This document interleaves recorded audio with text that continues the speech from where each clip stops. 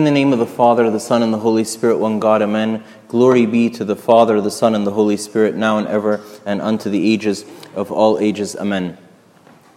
You notice that something is very particular about this gospel. Something is very, very particular about this gospel. That these people find out that Jesus is in this house, and all of a sudden, that house is jam-packed. And the friends of this guy who is paraplegic want to bring him to Jesus, but the house is so full that they can't bring him in. So they find some other way. They get through the thatching in the roof or whatnot, and they bring him down in front of Jesus. And Jesus lives up to the fullness of their expectation, and he heals him. God is asking you, and he's asking me today, with what fervent desire do we seek after Jesus? I want to tell you something. We're surrounded on all sides by people who don't believe in God. And I'm not judging anyone, to each their own, and God bless everybody out there and help them along their way and so on, right?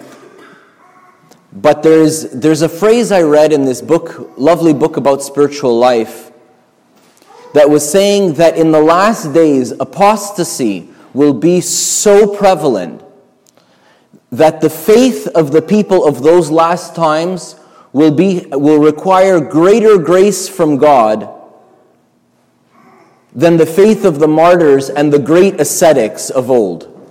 Like, I don't know what your experience is, but when I read the lives of the saints, and I see that Abba Hermina used to do 1,200 prostrations every morning and 1,200 prostrations every evening, I think to myself, oh my God, I'm so bad, compared to these people. And St. Peshoy used to tie his beard up to the ceiling and stay awake for 3 weeks in a row. Abba Macarius used to fast a week at a time and then eat a leaf of lettuce, 1 leaf of lettuce every week.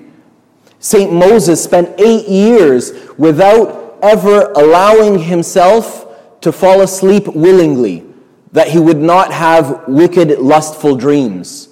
Look at how fervently these people fought. I look at these people and I think to them, and I'm like, oh my goodness, they're like giants. And I'm like, in heaven I'm going to be like an ant next to these giants of ascetic labors. And the martyrs, St. George, 7 years, tried by 70 impious kings. They locked him up in his prison cell with a prostitute. By morning she was a martyr. Look at these people. St. Victor, for five years, he was tormented. There was this abandoned castle in the desert that was besought by demons. Everybody who goes there dies immediately from fear. Like they see the person, they throw him in there, and it was like a fun thing for the soldiers to do, to exile somebody to that castle, to watch him be tormented by the demons, and immediately he would die of fear. St. Victor lived there for 5 years and cast all the demons out of the place. And I feel like I'm nothing. This desert father is telling us that there will come a time that apostasy, like failure to believe in the world, will be so great that it will require greater grace from God for those believers at that time to have their faith than it will for the great martyrs and the great ascetics of old. I don't know if he was referring to 2017, but when I look around outside of here, sometimes I don't find that the words of this gospel are happening. Sometimes I don't find that everyone is pressing into the house to be with Jesus, so much so that there's no room. There isn't even room for an extra person because the place is so packed. In fact, what our experience in the city is churches getting repurposed as condos and as office buildings and all kinds of other things. Makes us wonder what happened to the words of this gospel, right? God has grace for you, and He has grace for me in these times where maybe believing in Him requires greater grace, maybe requires greater grace than the grace that was necessary for these great martyrs and great ascetics of old. Amos says, the prophet Amos in chapter 8, verse 11 says, "Behold, the days are coming, says the Lord God, that I will send a famine on the land, not a famine of bread, nor of thirst for water, but of hearing of the words of the Lord." That's what we live in today. And the message of the gospel, the message of the readings, the message that God wants me and you to walk away with today is simply this. Find where you can find Jesus. And get into that house whatever the cost. If you have to unthatch the roof and climb down and if you have to do the Zacchaeus and climb up a sycamore tree, if you have to make a fool of yourself, if you have to stay up late, if you have to wake up early, if you have to do whatever you have to do, because if you're finding it difficult to find God in this time and in this age, news flash, so are the rest of us. So are the rest of us. I'm a priest. My job is to pray for you, and I find it difficult. I can only imagine. I've started now, it's only been a week, where every time I find it difficult to pray, I pray for all of you. If I'm a priest and it's my job, I'm a presbyter, I'm an intercessor. It's my job to stand before God and say, Lord, remember Amir. Lord, remember Wa'am. Lord, remember, Lord, remember. That's my job. That's what God has called me to do, right? That's my job description. Right, is to take all of the conversations I have with all you people and go and put them before God, and I'm finding it difficult to pray. How much more you? I pray for you. I pray for you that the difficulty that I experience may be less, like maybe what you experience may be less than what I experience. Amos is telling us that there's a time where there will be a famine, not for bread. We live in a land of plenty. We live in a land where every week around garbage time I find stuff that's gone bad in my fridge and I throw it out. We've come to a time where we're not hungry for food. In fact, we're very comfortable. But there's a famine for the Word of God. There's a famine for the Word of God. One of the saddest verses in the Bible. One of the saddest verses in the Bible, and the story which follows it is even more sad. In 1 Samuel chapter 3, it says, "Now the boy Samuel ministered to the Lord before Eli, and the word of the Lord was rare in those days. There was no widespread revelation." It's very sad.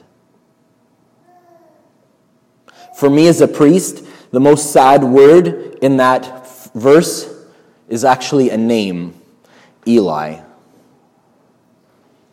Early in my priesthood, my spiritual father counseled me to spend a minimum of 4 hours reading every day.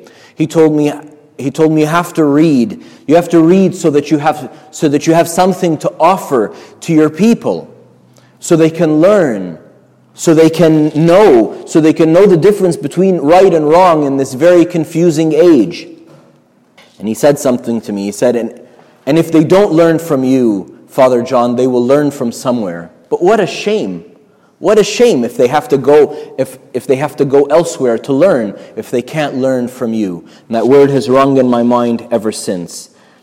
Notice, though, it says that the word of the Lord was rare in those days. There was no widespread revelation. Look, everything that we're doing here in church, what you're doing in your private prayer closet, is all about the revelation of God. That's what it's at. That's what we're going for. That's what we're working towards, is the revelation of God. God, as we understand Him in Orthodoxy, is not capable to be known by anything other than revelation. Why? Because He is so great. He is so so beyond our understanding. Because he is our creator, the only way we can know him is if he reveals himself to us in a way that we can relate to, right? And in fact, when describing Jesus, it says, no one has seen the Father at any time, but the only begotten Son, he has revealed him. So that's one of two primary purposes of Jesus' coming to earth, was to reveal to us the Father, whom no one had seen. Moses wanted to see him,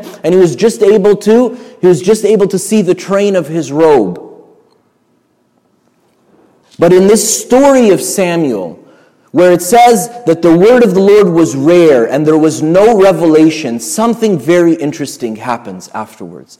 Samuel's a little boy at this time, maybe 5, maybe 6 years old, right? And he hears a voice in the night saying to him, Samuel, Samuel, put your name there instead. Put your name there instead. John, John. I'm smiling because a prank I play on people who are religious and know this story, like if the building is dark and there's one person left in the church and they're downstairs, I'll call their name and I'll be like, Mark, right? And I've done it at work, I've done it in many places. It's really funny to see people's reaction. Sorry for, I'm not nearly as good of a person as you may think I am. Sorry. The word of the Lord, put your name there. The word of the Lord will come to you. God wants to reveal himself to you. God knows that these are days of famine. In Amos he says, I will put the famine. He put it there. He knows that it's there. He knows that the word of the Lord is rare. You all have Bibles at home. If you don't, grab one from church. Take it home, a gift from us to you, right? The issue isn't having a Bible covered with an inch thick of dust sitting, in a suitcase under your bed somewhere. That's not the issue. The issue isn't how many pages I've read from the Bible and how worn the pages are and how much I've underlined. That's not the issue either.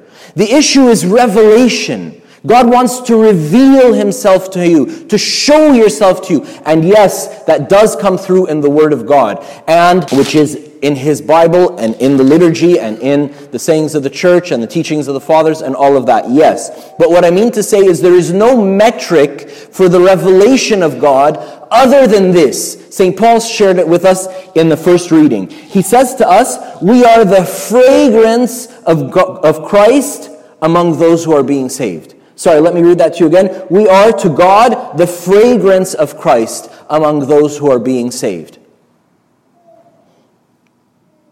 When somebody has worn a little bit more cologne than they usually do, you know it.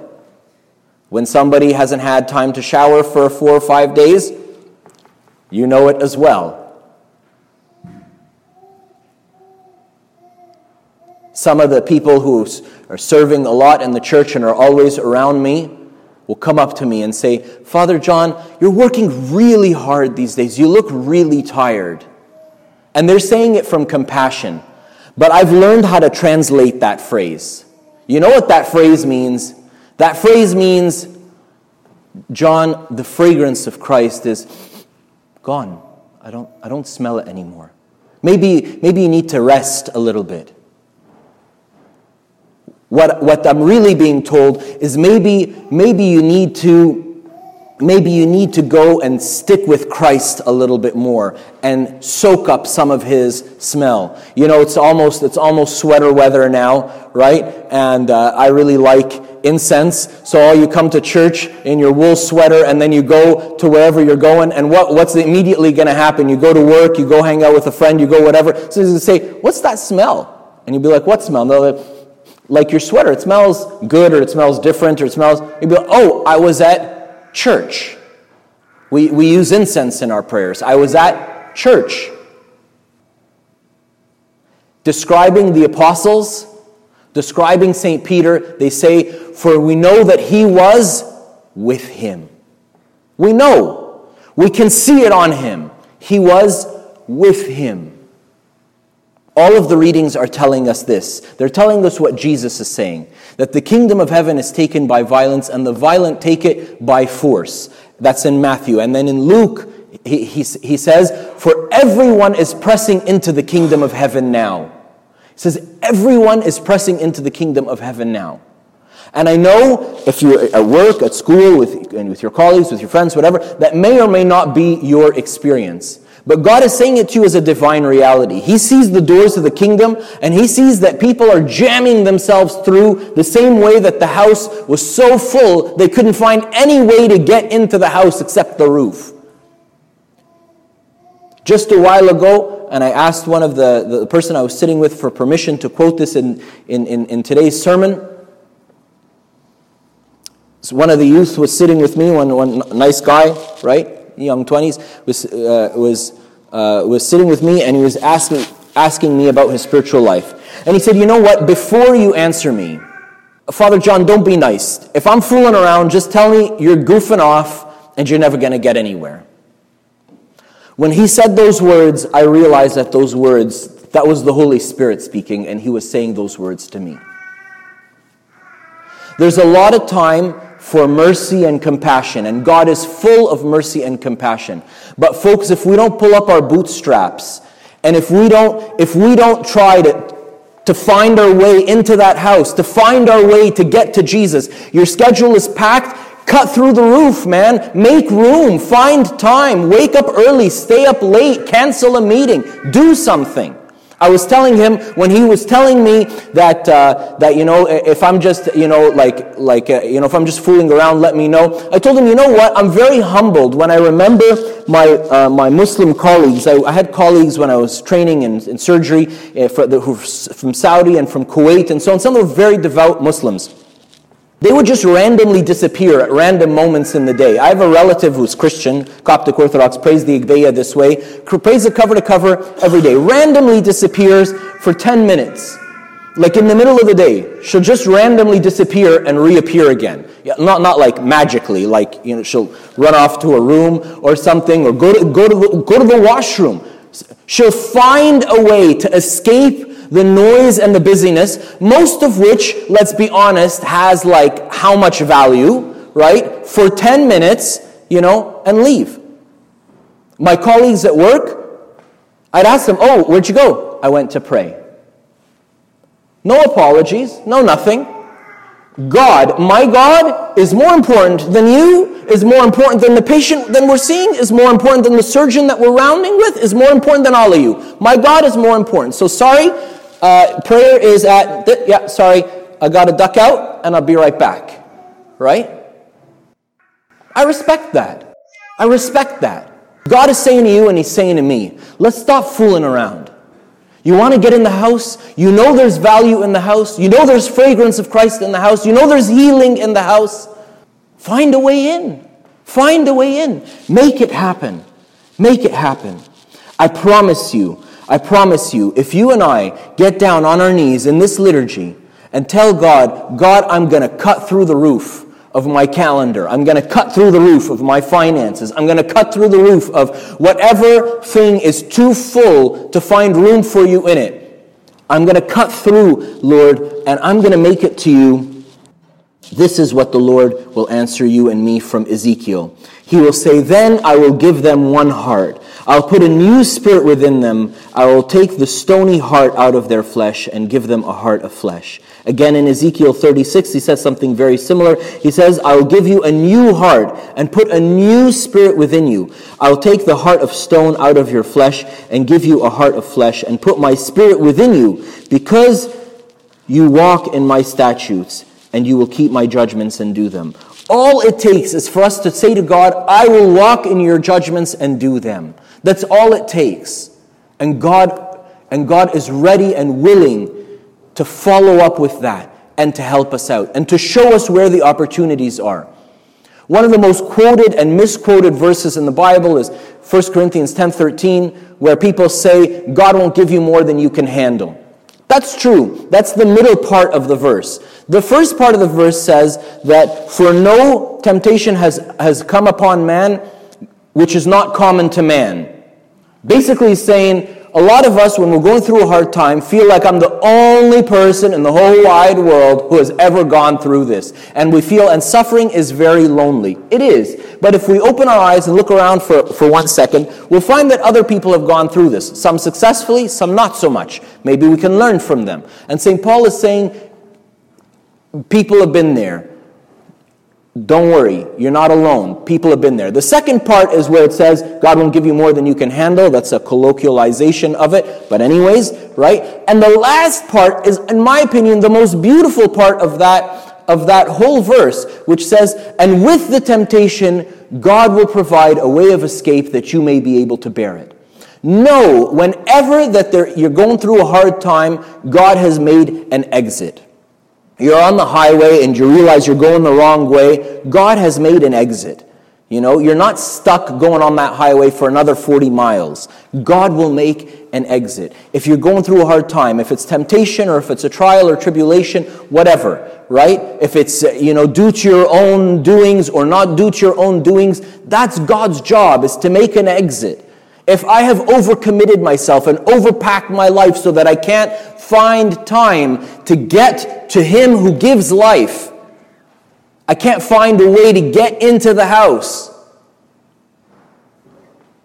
God will make a way. He will. That's what He does. He'll show you a crack in the roof. He will show, I promise you so many times. Someone would say to me, hey, Abuna, do you want to do this, after tomorrow? And a little voice in my head will say, no, don't commit, don't. I was like, yeah, sure, why not, right? And then that evening I'll realize, oh no, I can't because of this. Oh no, this. And then I don't want to disappoint the person. And then I don't want to not hold true on my word. And I'm confused. And what should I do? And I'll go and I'll pray. And I'll say, God, sorry. I'm so sorry I didn't listen to you. You tried to make me get myself into this mess. And I got myself into this mess nonetheless. I'm sorry. Help me out. And God will show me a way of escape.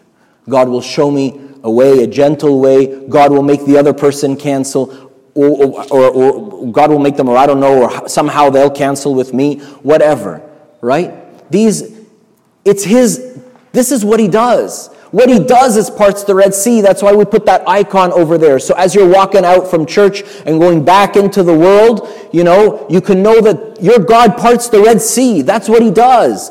He makes a highway where there was no land. He makes a highway in the middle of the ocean. That's what He does.